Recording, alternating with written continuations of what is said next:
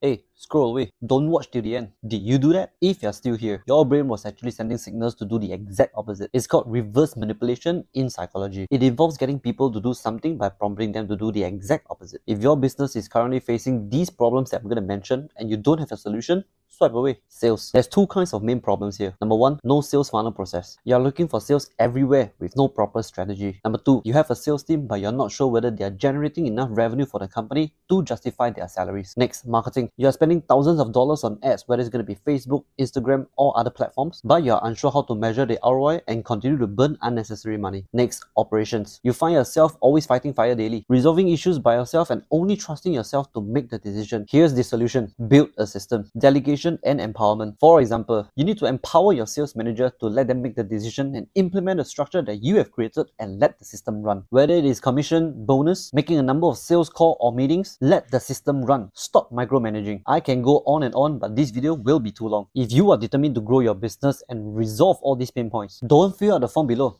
Don't. Continue to face this alone. Learn something new today. Follow me for more business tips. Bye for now. Shortcast Club.